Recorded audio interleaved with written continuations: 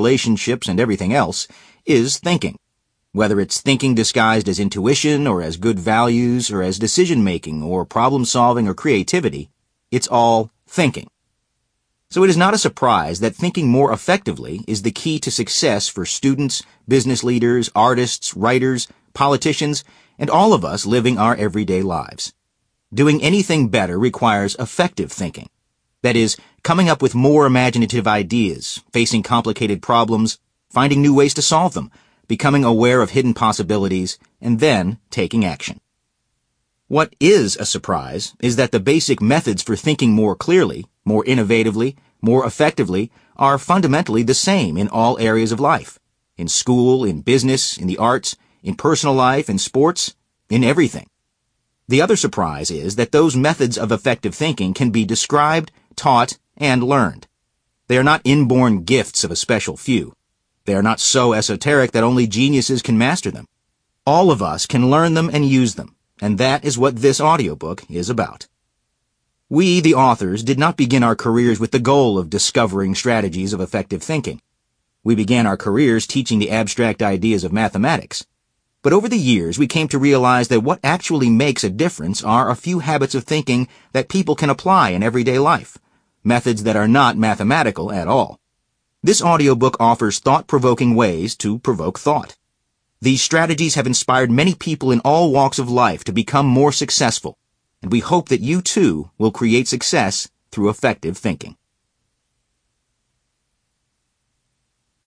Introduction. Elements of effective thinking, learning, and creating. I know quite certainly that I myself have no special talent. Curiosity, obsession, and dogged endurance, combined with self-criticism, have brought me to my ideas. Albert Einstein.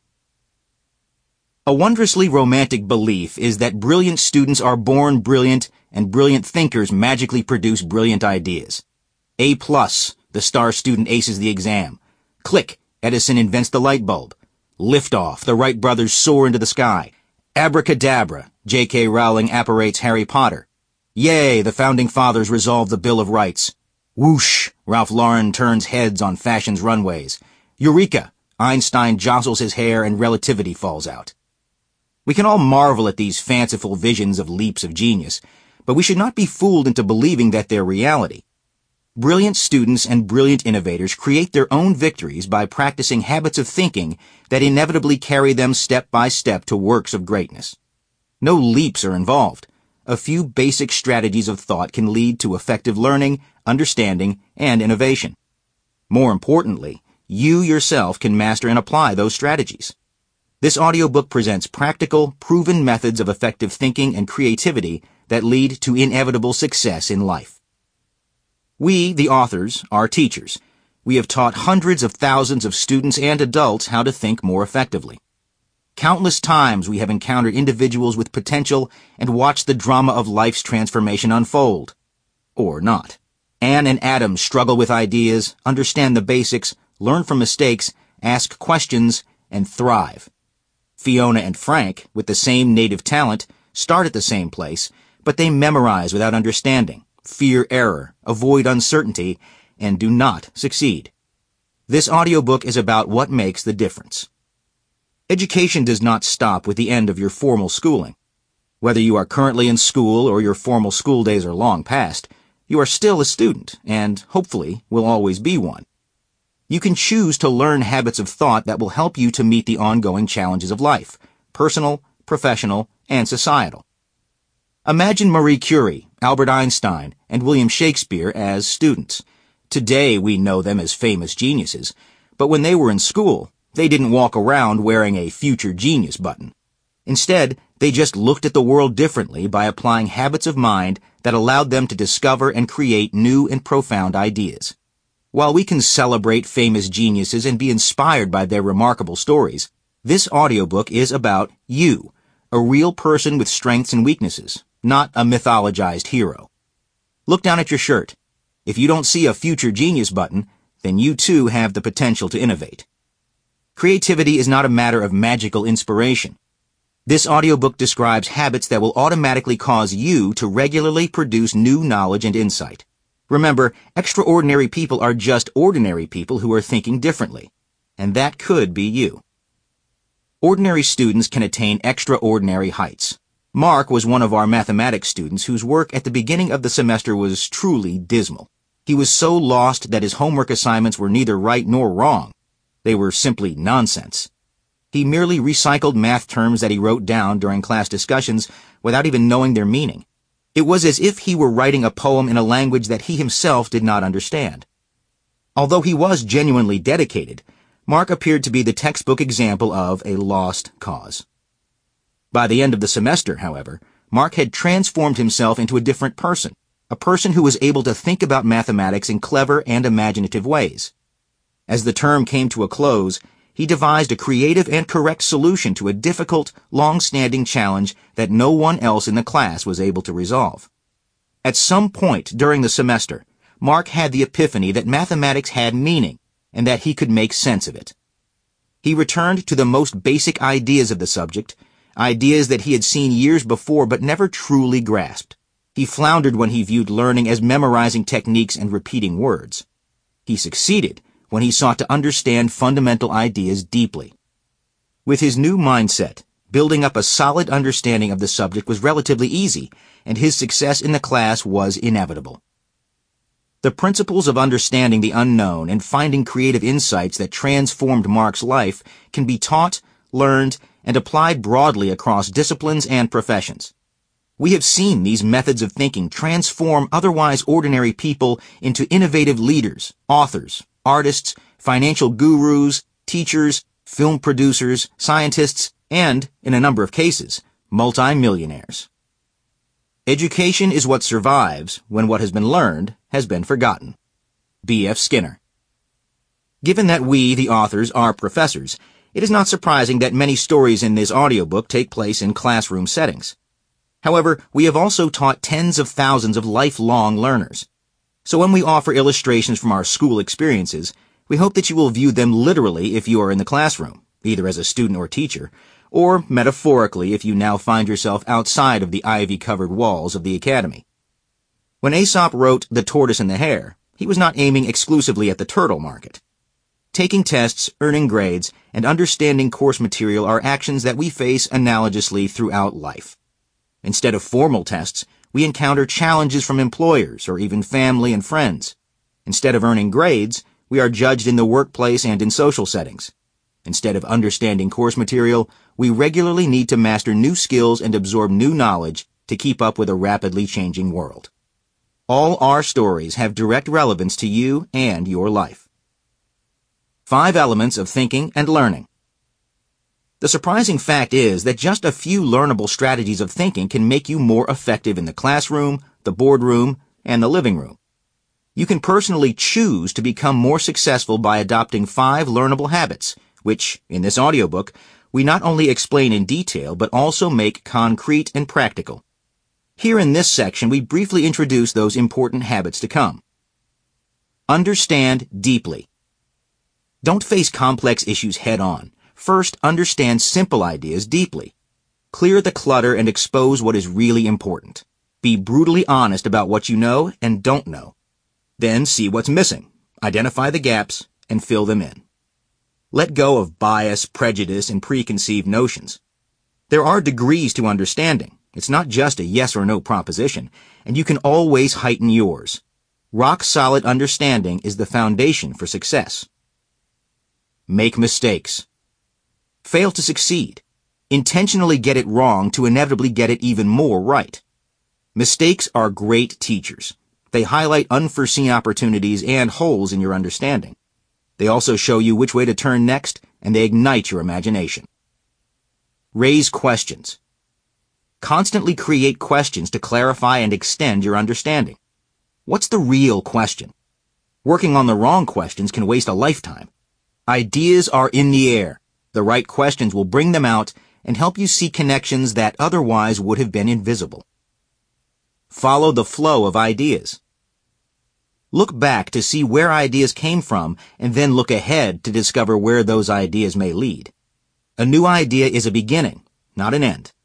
Ideas are rare. Milk them. Following the consequences of small ideas can result in big payoffs.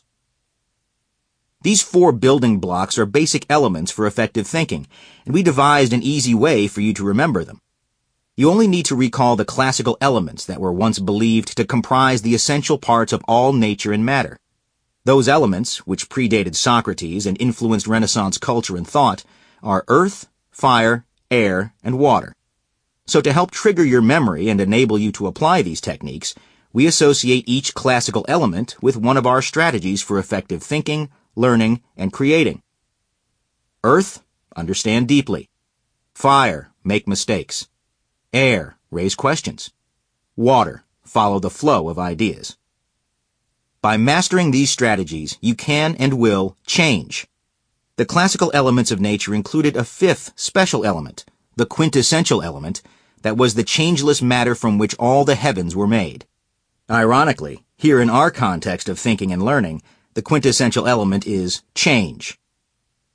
Change. The unchanging element is change. By mastering the first 4 elements, you can change the way you think and learn. You can always improve, grow, and extract more out of your education, yourself, and the way you live your life. Change is the universal constant that allows you to get the most out of living and learning. In any movie, play, or literary work, media scholars tell us how to determine who truly is the main character of the story. It's the individual who, by the end, has changed the most. Your life is an exciting journey. When you embrace change, you put yourself front and center by intentionally deciding in which direction you wish your life's drama to unfold. In doing so, you become the main hero in your own life's adventure. The chapters ahead unpack the previous soundbite sentences by more fully describing our 5 elements of effective thinking. Exercises, action items, illustrations, and stories in each chapter turn these elements into a practical way to vastly improve individuals and organizations. The elements and exercises provide you with an intellectual GPS to help you navigate through life. We have seen countless inspirational examples of people who flourish well beyond their own expectations. These stories feed our optimistic belief that we are all capable of living our lives far more successfully than we generally do. Our hope is that students will find these elements transformative. Instructors will use these lessons to enrich their classes. Leaders of society, whether in business, science, politics, or the arts, will employ these strategies to become more innovative. And lifelong learners will apply these principles to better live as ever-evolving students of the world. How to listen to this audiobook. Your challenge is to make these elements a part of your daily routine. We urge you to listen to this tiny audiobook carefully and then re-listen to it. In fact, we thought of literally repeating the entire text 3 times, making the audiobook 3 times as long. However, our publisher refused to embrace our innovative idea. Instead, we suggest 3 listenings as follows. First listen. Take it all in and don't mind the details. Throughout the audiobook, we provide exercises where we invite you to pause, look back, contemplate, and experiment.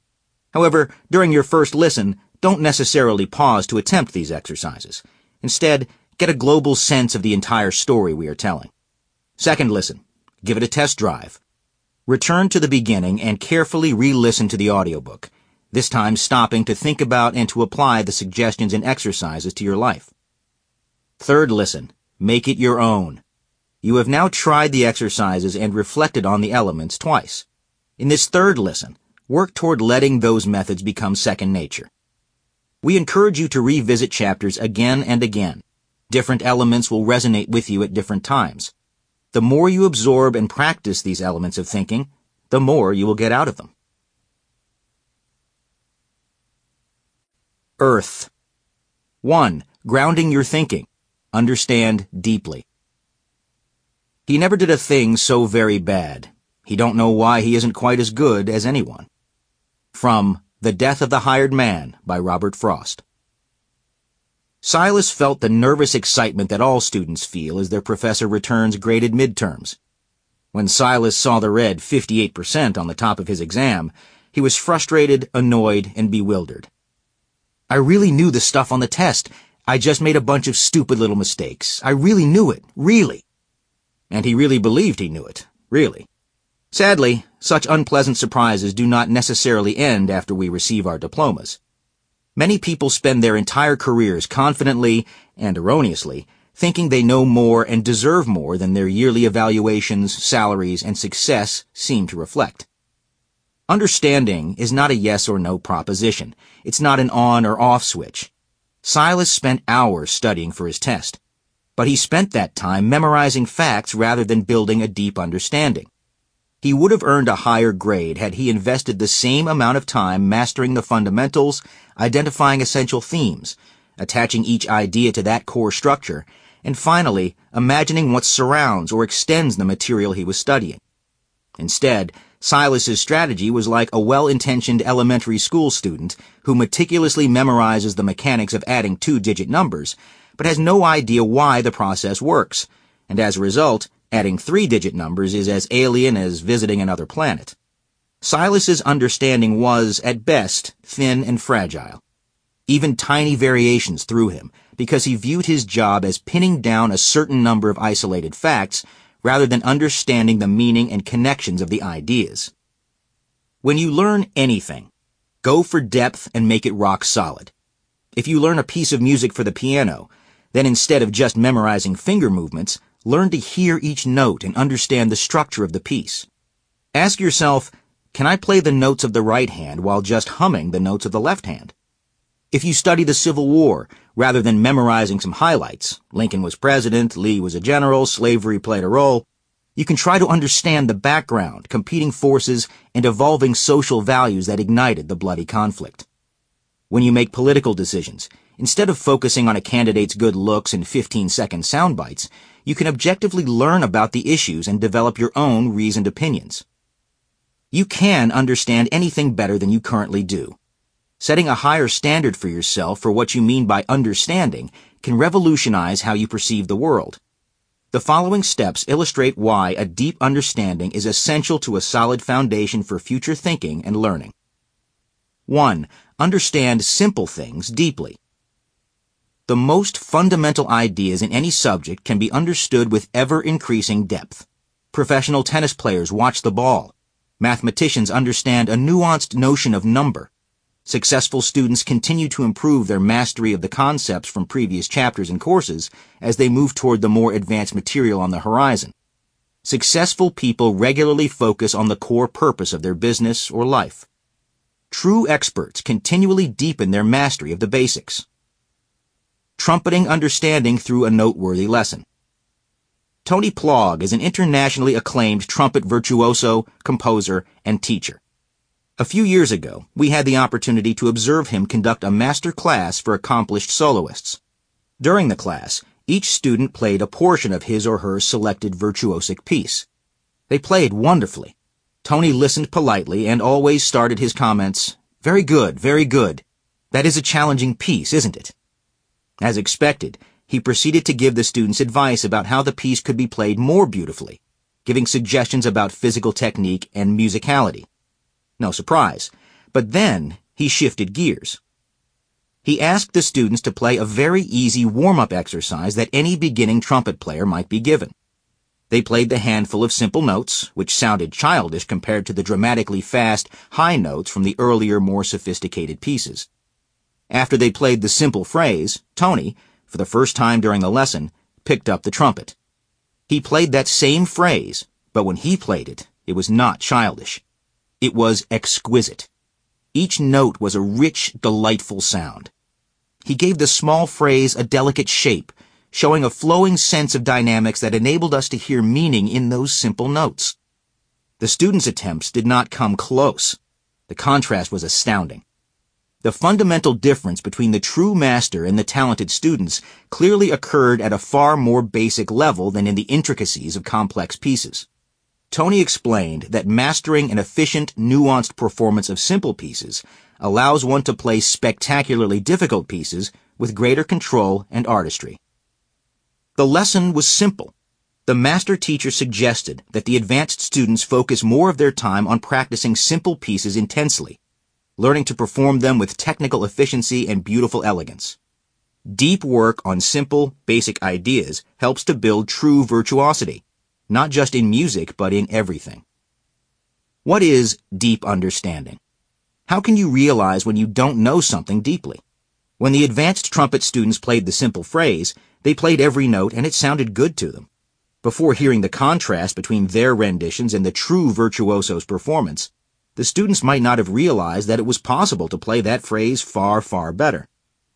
In everything you do, refine your skills and knowledge about fundamental concepts in simple cases. Once is never enough. As you revisit fundamentals, you will find new insights. It may appear that returning to basics is a step backward and requires additional time and effort. However, by building on firm foundations, you will soon see your true abilities soar higher and faster. A way to provoke effective thinking. Master the basics. Consider a skill you want to improve or a subject area that you wish to understand better. Spend 5 minutes writing down specific components of the skill or subject area that are basic to that theme. Your list will be a free-flowing stream of consciousness. Now pick one of the items on your list and spend 30 minutes actively improving your mastery of it.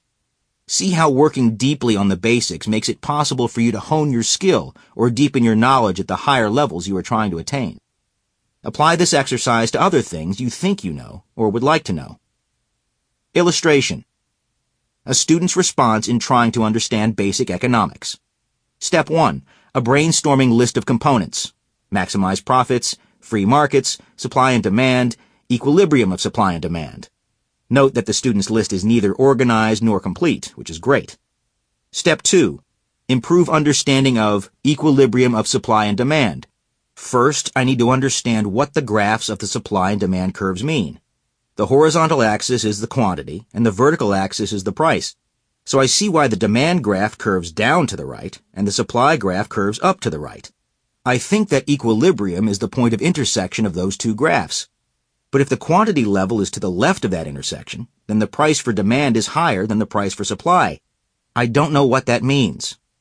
Note that this student successfully identified a lack of understanding of a basic idea, namely, what the supply and demand graphs represent. He now knows what he should work on first. A firm understanding of that basic idea will allow him to progress further and faster in the future. The whole of science is merely a refinement of everyday thinking. Albert Einstein. A common-sense approach leads to the core. Many of the most complicated, subtle, and profound ideas arise from looking unmercifully clearly at simple, everyday experiences. Calculus is one of the most influential concepts in history. It has fundamentally changed the way we experience life today. Everything from space exploration to plasma TVs, computers, and cell phones would not exist without calculus. And calculus is based on thinking deeply about simple, everyday motion, like an apple falling from a tree. In 1665, England suffered an epidemic of the bubonic plague. Cambridge University was closed for fear of spreading the dreaded disease, so Isaac Newton and the other students were sent home. Newton spent the next 2 years on his aunt's farm, during which time he formulated the fundamental ideas of calculus and the laws of physics. The famous story about Newton sitting under an apple tree when an apple fell on his head, giving him the idea of universal gravitation and calculus, may be almost literally true. Thinking about the speed of a falling apple can generate the idea of the derivative, the profound extension of the basic notion that speed equals distance divided by time. Thinking about how far the apple would fall if you knew its speed at each instant leads to the idea of the integral, the abstraction that distance equals speed multiplied by time. The grandest, most cosmic ideas, such as how the planets move, arise from thinking deeply about an apple beating Newton on the noggin. Newton described the universe, the behavior of the sun, planets, and distant stars, using the same laws that describe everyday occurrences like apples falling from trees. The simple and familiar hold the secrets of the complex and unknown. The depth with which you master the basics influences how well you understand everything you learn after that. Today, when math teachers are asked what makes calculus so difficult to teach, most reply, "My students don't know the basic mathematics that they saw in the 8th or 9th grade." One secret to mastering calculus is to truly master basic algebra. In any class, when preparing for your next exam, make sure you can earn a 100% on all the previous exams. If you can't, then you're not ready for the test looming in your future. Instructors should also embrace this fundamental reality and help their students have a firmer grasp of the basics that preceded the material currently being explored. To learn any subject well and to create ideas beyond those that have existed before, return to the basics repeatedly. When you look back after learning a complicated subject, the basics seem far simpler. However, those simple basics are a moving target. As you learn more, the fundamentals become at once simpler, but also subtler, deeper, more nuanced, and more meaningful. The trumpet virtuoso found limitless beauty in a simple exercise, and, in turn, found deep insights into the more interesting, difficult pieces. A way to provoke effective thinking. Ask, what do you know? Do you or don't you truly know the basics? Consider a subject you think you know, or a subject you are trying to master. Open up a blank document on your computer. Without referring to any outside sources, write a detailed outline of the fundamentals of the subject. Can you write a coherent, accurate, and comprehensive description of the foundations of the subject, or does your knowledge have gaps? Do you struggle to think of core examples? Do you fail to see the overall big picture that puts the pieces together? Now compare your effort to external sources, text, internet, experts, your boss. When you discover weaknesses in your own understanding of the basics, take action. Methodically learn the fundamentals. Thoroughly understand any gap you fill in as well as its surrounding territory. Make these new insights part of your base knowledge and connect them with the parts that you already understood. Repeat this exercise regularly as you learn more advanced aspects of the subject, and save your earlier attempts so that you can look back and see how far you've traveled. Every return to the basics will deepen your understanding of the entire subject. Illustration. Voting. How well do you know the candidates running for office, their records, their positions? Write a list of issues that are important to you. Then list what you believe to be the positions of the candidates on each issue, their stated opinions, their voting records, and their other actions associated with the issue. Most voters will have inaccurate or only meager knowledge, particularly for candidates they don't support. Then look up the actual records and see the differences. Fleshing out your knowledge will lead to more informed decisions, on Election Day and beyond. When faced with a difficult challenge, don't do it. In a speech delivered to Congress on May 25, 1961, John F. Kennedy challenged the country with the words, "I believe that this nation should commit itself to achieving the goal, before this decade is out, of landing a man on the moon and returning him safely to the Earth." On May 26th, the National Space Council didn't suit up an astronaut. Instead, their first goal was to hit the moon, literally. And just over 3 years later, NASA successfully smashed the Ranger 7 into the moon at an impact velocity of 5,861 miles per hour, after the unmanned spacecraft transmitted over 4,000 photographs of the lunar surface. It took 15 ever-evolving iterations before the July 16, 1969 gentle moon landing and subsequent moonwalk by the crew of the Apollo 11 spacecraft. Great scientists, creative thinkers, and problem solvers do not solve hard problems head-on. When they are faced with a daunting question, they immediately and prudently admit defeat. They realize that there is no sense in wasting energy vainly grappling with complexity when, instead, they can productively grapple with simpler cases that will teach them how to deal with the complexity to come. If you can't solve a problem, then there is an easier problem you can't solve. Find it. George Polya. When the going gets tough, creative problem solvers create an easier, simpler problem that they can solve. They resolve that easier issue thoroughly and then study that simple scenario with laser focus. Those insights often point the way to a resolution of the original, difficult problem. Apply this mindset to your work. When faced with a difficult issue or challenge, do something else. Focus entirely on solving a sub-problem that you know you can successfully resolve. Be completely confident that the extraordinarily thorough work that you invest on the sub-problem will later be the guide that allows you to navigate through the complexities of the larger issue. But don't jump to that more complex step while you're at work on the sub-issue. First, just try to hit the moon. Walking on its surface is for another day. A way to provoke effective thinking. Sweat the small stuff. Consider some complex issue in your studies or life. Instead of tackling it in its entirety, find one small element of it and solve that part completely. Understand the sub-issue and its solution backwards and forwards. Understand all its connections and implications. Consider this small piece from many points of view and in great detail. Choose the sub-problem to be sufficiently small that it is possible to give it this level of attention. Only later should you consider how your efforts could help solve the larger issue. Illustration: a student's response to this exercise applied to time management. Time management is too big an issue for me, so I'll just focus on getting my homework done. That's still too big a task, so let me just focus on starting my homework. I could commit 10 minutes right after each lecture to review class notes and think about the homework assignment. Then 5 minutes before the next lecture, I could review the notes from the previous lecture. Great, but not always realistic. So to make it practical, when I return to my room for the night, I'll commit at least 10 minutes to review the class notes of the day and to begin the assigned homework. In fact, my problem is not just procrastination, but focus. Aha! So for those 10 minutes, I'll turn off my computer and cell phone and spend that short, uninterrupted time knowing there will be no distractions. Without text messages and emails, those 10 minutes will be qualitatively different and better than 30 minutes of interrupted time. That weird serenity will bring me to a meditation-like, focused state of mind. And looking at the homework on the day it was assigned, when it's still fresh in my mind, is better than investing the same amount of time the day before the homework is due, when I'd have to spend time just remembering what was going on. Once I've made this little 10-minute practice a daily habit, I'll revisit the larger challenge of time management.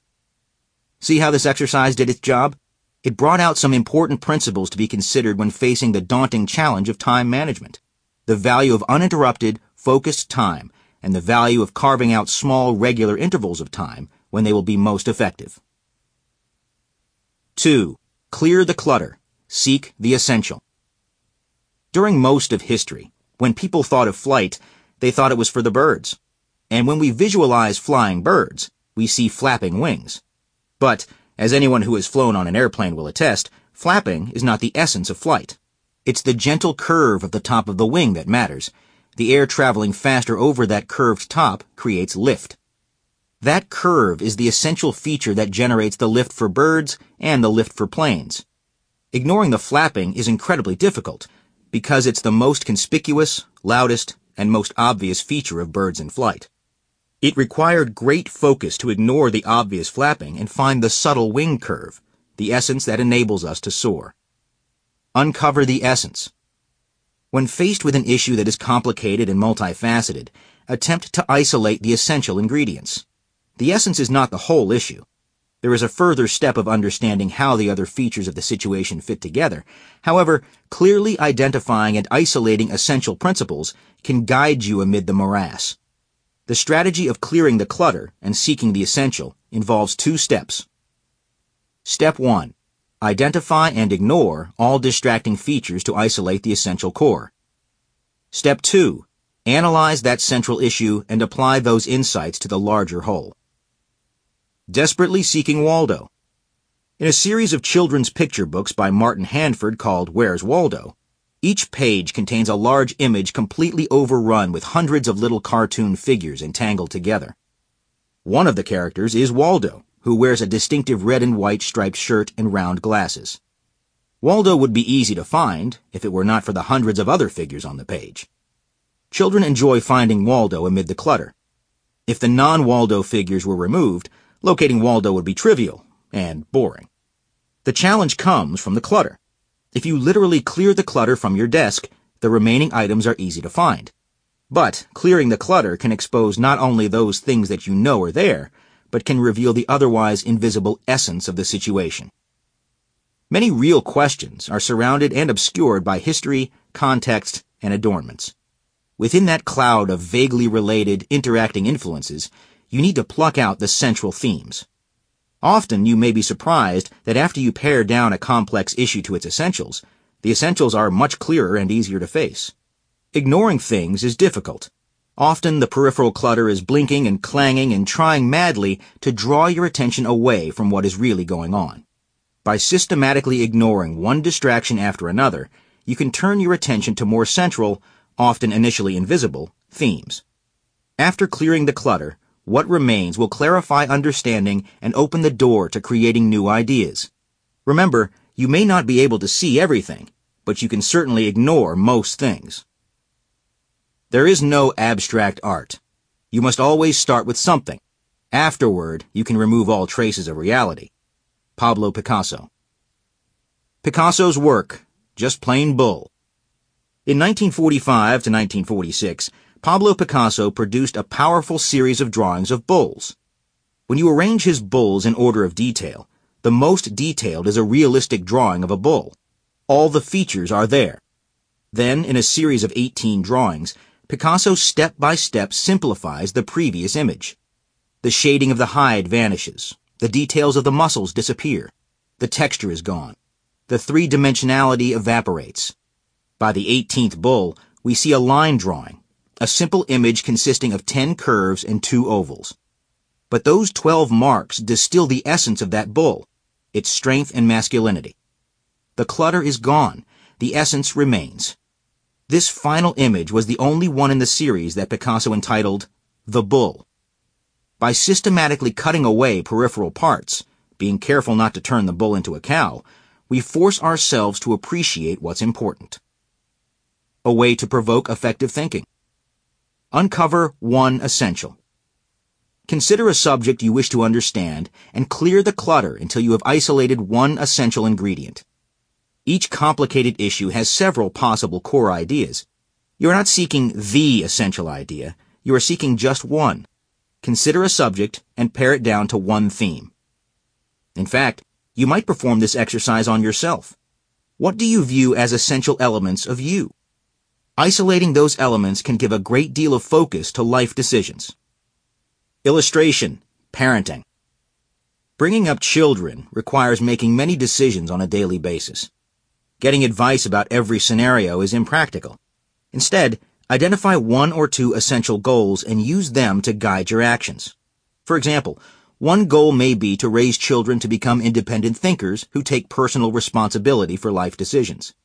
That goal would influence your decision if your children repeatedly fail to complete homework assignments. Do you embrace the easier, short-term solution of finishing their homework? Or do you take the more difficult approach of encouraging your children to learn for themselves? Having essential goals in mind makes daily decisions clearer. Whether you are a parent or not, this same perspective can help everyone. Teachers, students, business people, and even politicians make daily decisions that aim toward long-term goals, rather than toward short-term goals that may be diversions. Once you have isolated the essential, you have armed yourself with a solid center upon which to build and embellish. The core is not the whole issue, but it is a lodestar that can guide you through turbulent storms and complications. What's core? What's fluff? Find what's at the center and work out from there. You can confidently center yourself.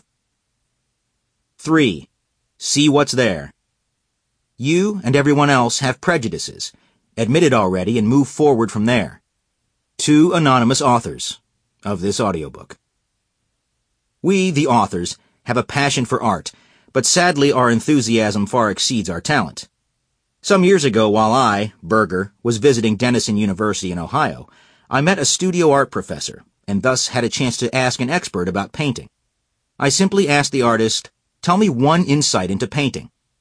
The artist, a bit surprised by the out-of-the-blue request, thought for several moments and then responded, "Shadows are the color of the sky." I didn't really believe him at first. Like most people, I thought shadows were gray or black, but if you look closely, you will see that indeed shadows in the great outdoors do have color, albeit subtle and muted. This artistic insight struck me as meaningful beyond just looking at shadows. It showed something about seeing what is actually there rather than what seems to be there. I had seen shadows every day of my life, but I was wrong about what they really look like. Those colorful shadows gave me a whole new view of the world, a fresh perspective that transcends issues of art. Whenever you see an issue or understand a concept, be conscious of the lens through which you're viewing the subject. You should assume you're introducing bias. The challenge remains to identify and let go of that bias or the assumptions you bring, and actively work to see and understand the subject anew. Whether it be physical characteristics of what you see, emotional aspects of what you feel, or conceptual underpinnings of what you understand, Acknowledging and then letting go of bias and prejudice can lead you to see what's truly there and, often more importantly, to discover what's missing. 2 experiences from 2 art classes. Studying art can help us see the real world more clearly. Here, we recount 2 brief episodes about our own challenges as art history students. While an undergraduate at Pomona College, I, Starbird, found myself in the back row of a medieval art history course taught by a truly refined scholar who was very old. Students believed that the secret to her nearly infinite knowledge of Gothic cathedrals was that she was actually present when they were built. One day in class, the ancient professor showed a slide of a medieval painting and asked, "Mr. Starbird, what do you see in this painting?" Of course, nothing profound came to mind. The picture just seemed strange. The body parts were distorted, and the bright gold halos looked like the arches at McDonald's, which made my stomach growl. But I knew that art was supposed to have meaning, so I tried to imitate the art analysis that I had heard and replied, "I think the halo of light represents the circle of life, emerging from the darkness of the primeval void, arcing into a shining glory, and descending again to the abyss of eternity." Without missing a beat, the dignified professor retorted, "Cut the bull and tell us what you see." Not the reaction I expected. The second story occurred many years later when the other author, Berger, as a professor, decided to audit a popular introductory art history course at Williams College. The art professor was brilliantly theatrical and the lectures were riveting. Early in the term, the professor projected an image of a monk, his back to the viewer, standing on the shore, looking off into a blue sea and enormous sky. The professor asked the class, "What do you see?" The darkened auditorium was silent. We looked and thought as hard as possible for the hidden meaning, but came up with nothing. We must have missed it. With dramatic exasperation, she answered her own question. "It's a painting of a monk. His back is to us. He is standing near the shore. There's a blue sea and enormous sky." Why didn't we see it? So as not to bias us, she posed the question without revealing the artist or title of the work. In fact, it was Caspar David Friedrich's The Monk by the Sea, 1808 to 1810. To better understand your world, consciously acknowledge what you actually see, no matter how mundane or obvious, rather than guess at what you think you are supposed to see. Saying what you actually see forces you to become conscious of what is there and also what is missing. If you see it, then say it. If you don't see it, then don't claim to see it. Being honest and accurate about what you actually know and don't know forces you to identify and fill gaps in your understanding. It is at the interface between what you actually know and what you don't yet know where true learning and growth occurs. A way to provoke effective thinking. Say it like you see it. Homework assignments, tests, and job-related assessments ask you what you know. Unfortunately, partial credit or social pressure often encourages you to pretend to know a bit more than you actually do. So in the privacy of your own room, look at assignments or possible test questions and write down the weaknesses as well as the strengths of what you know and don't know. Deliberately avoid glossing over any gaps or vagueness. Instead, boldly assert what is tepid or missing in your understanding. Now take the action of filling in the gaps. Identifying and admitting your own uncertainties is an enormous step towards solid understanding. Illustration. Communication. If you are writing an essay, read literally what you have written, not what you intended to communicate. Pretend you don't know the argument you are making and read your actual words. What's confusing and what's missing? If you think you know an idea, but can't express it clearly, then this process has identified a gap or vagueness in your understanding. After admitting and addressing those weaknesses, your exposition will be clearer and more directed to the actual audience. When delivering an address or making a presentation, apply this same process of deliberately listening to the actual words you are speaking, rather than what you imagine you are saying. What everybody believes is not always what's actually true. Commonly held opinions are frequently just plain false. Often we are persuaded by authority and repetition rather than by evidence and reality. This tendency to accept what surrounds us makes it difficult to separate what we really know from what we just believe we know. To illustrate this distinction, Let's consider the downfall of gravity. Around 340 BCE, Aristotle asserted that objects fall at a rate proportional to their weight.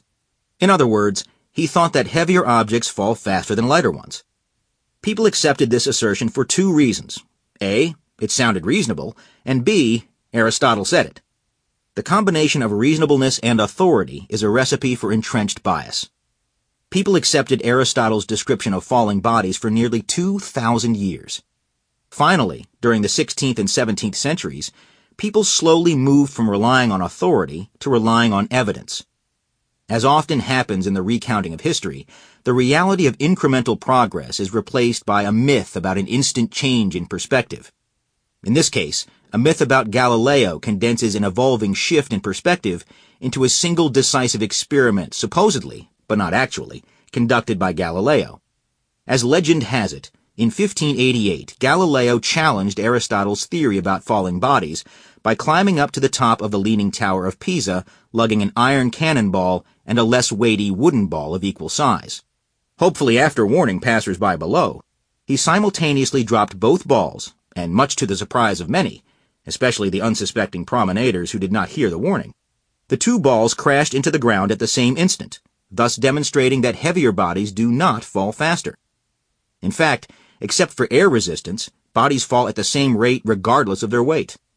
The real myth, then and now, is that people would instantly rely on evidence rather than authority. How can people, for thousands of years, believe false assertions that are easily disproved? Answer: individuals tend to accept ideas if people they know or respect state or believe those ideas. You need to be very clear about the foundations of your opinions. If you believe something only because another person, even a professor, told you it was so, then you should not view your understanding as rock solid. The Galileo story illustrates the healthy attitude that evidence settles a question no matter who says the opposite. Search for evidence and don't be satisfied until you know the why. It's not what you don't know that gets you in trouble. It's what you do know that ain't so. Will Rogers. Or Mark Twain. Or someone else. How do you know? Becoming aware of the basis of your opinions or beliefs is an important step toward understanding yourself and your world better. Regularly consider your opinions, beliefs, and knowledge and subject them to the "how do I know" test. What is the evidence that your understanding is based upon? Become aware of the sources of your opinions. If your sources are shaky, then you might want to be more open-minded to the possibility that your opinion or knowledge might be incorrect. Regularly find cases in which you need to rethink your views. Opening our minds to counterintuitive ideas can be the key to discovering novel solutions and building deeper understanding. But how can we take advantage of those opportunities? Certainly we are not intentionally closed-minded. So how can we break free of our unintended closed-mindedness and see the world with less bias? First, we can simply try out alternative ideas hypothetically and temporarily. In other words, don't say, "Okay, I'll change my opinions on healthcare right now." Instead, say, "For the next day, or even the next 20 minutes, I'll pretend my opinions are the opposite of what I normally believe, even though I know it's nonsense, and see where those new beliefs take me." This strategy allows you to explore ideas without having to overcome deeply ingrained moral or institutional prejudices.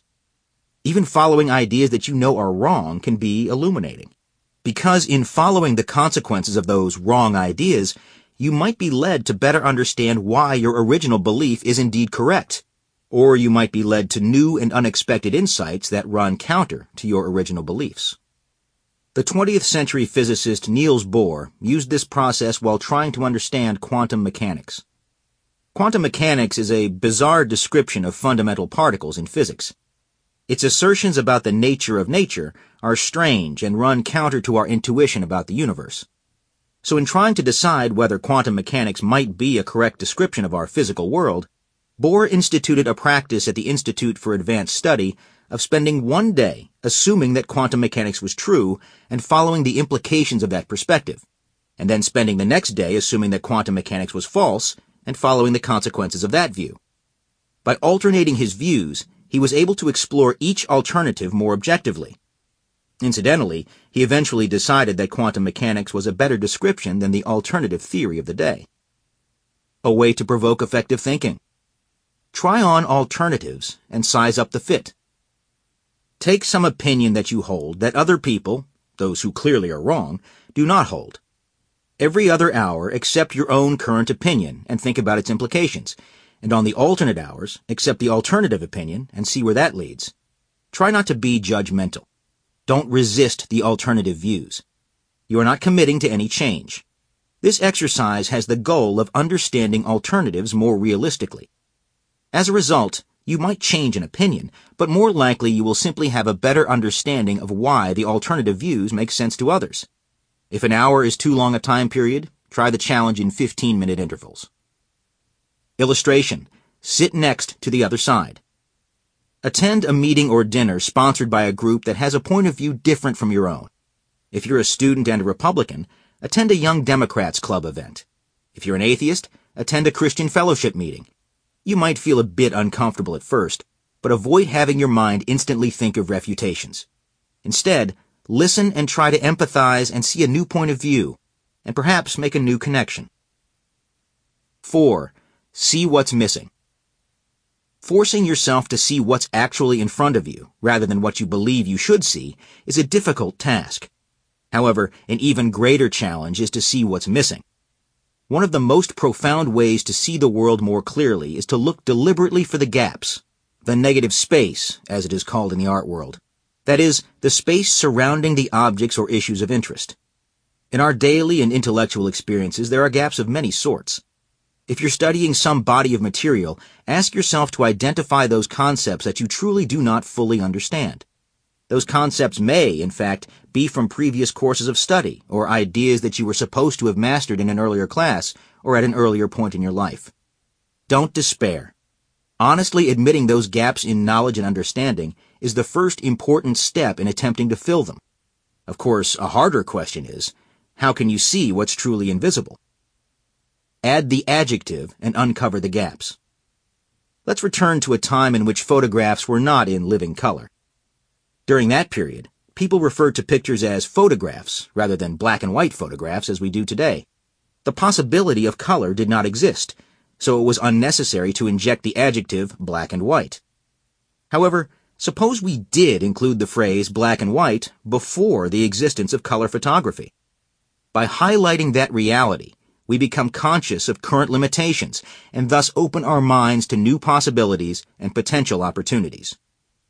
World War I was only given that name after we were deeply embattled in World War II. Before that horrific period of the 1940s, World War I was simply called the Great War, or even worse, the war to end all wars. What if we had called it World War I back in 1918? Such a moniker might have made the possibility of a second worldwide conflict a greater reality for governments and individuals, and perhaps led to better international policy decisions. We become conscious of issues when we explicitly identify and articulate them. In 1937, Sylvan Goldman, a small grocery store owner, wanted to better understand his shoppers. In describing the buying ability of a customer, he must have come up with something such as, "It is limited to what that person can carry." Armed with this insight and his desire to allow his customers to buy more, Mr. Goldman took some wooden folding chairs, affixed wheels to their legs, and a basket to their seats. Goldman invented the shopping cart. Not only did the cash start rolling in, but it also led the way for department, retail, electronic, and home improvement stores of the future to move lots and lots of merchandise.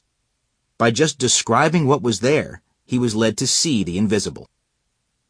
A way to provoke effective thinking. See the invisible. Select your own object, issue, or topic of study and attach an adjective or descriptive phrase, such as the first for the World War, that points out some reality of the situation, ideally some feature that is limiting or taken for granted. Then consider whether your phrase suggests new possibilities or opportunities. It might be helpful to consider this exercise as a word association game. For example, if you are a student, you could consider a word such as semester, and then list the first few adjectives that come to mind. For example, busy, boring, tiring, exciting, etc.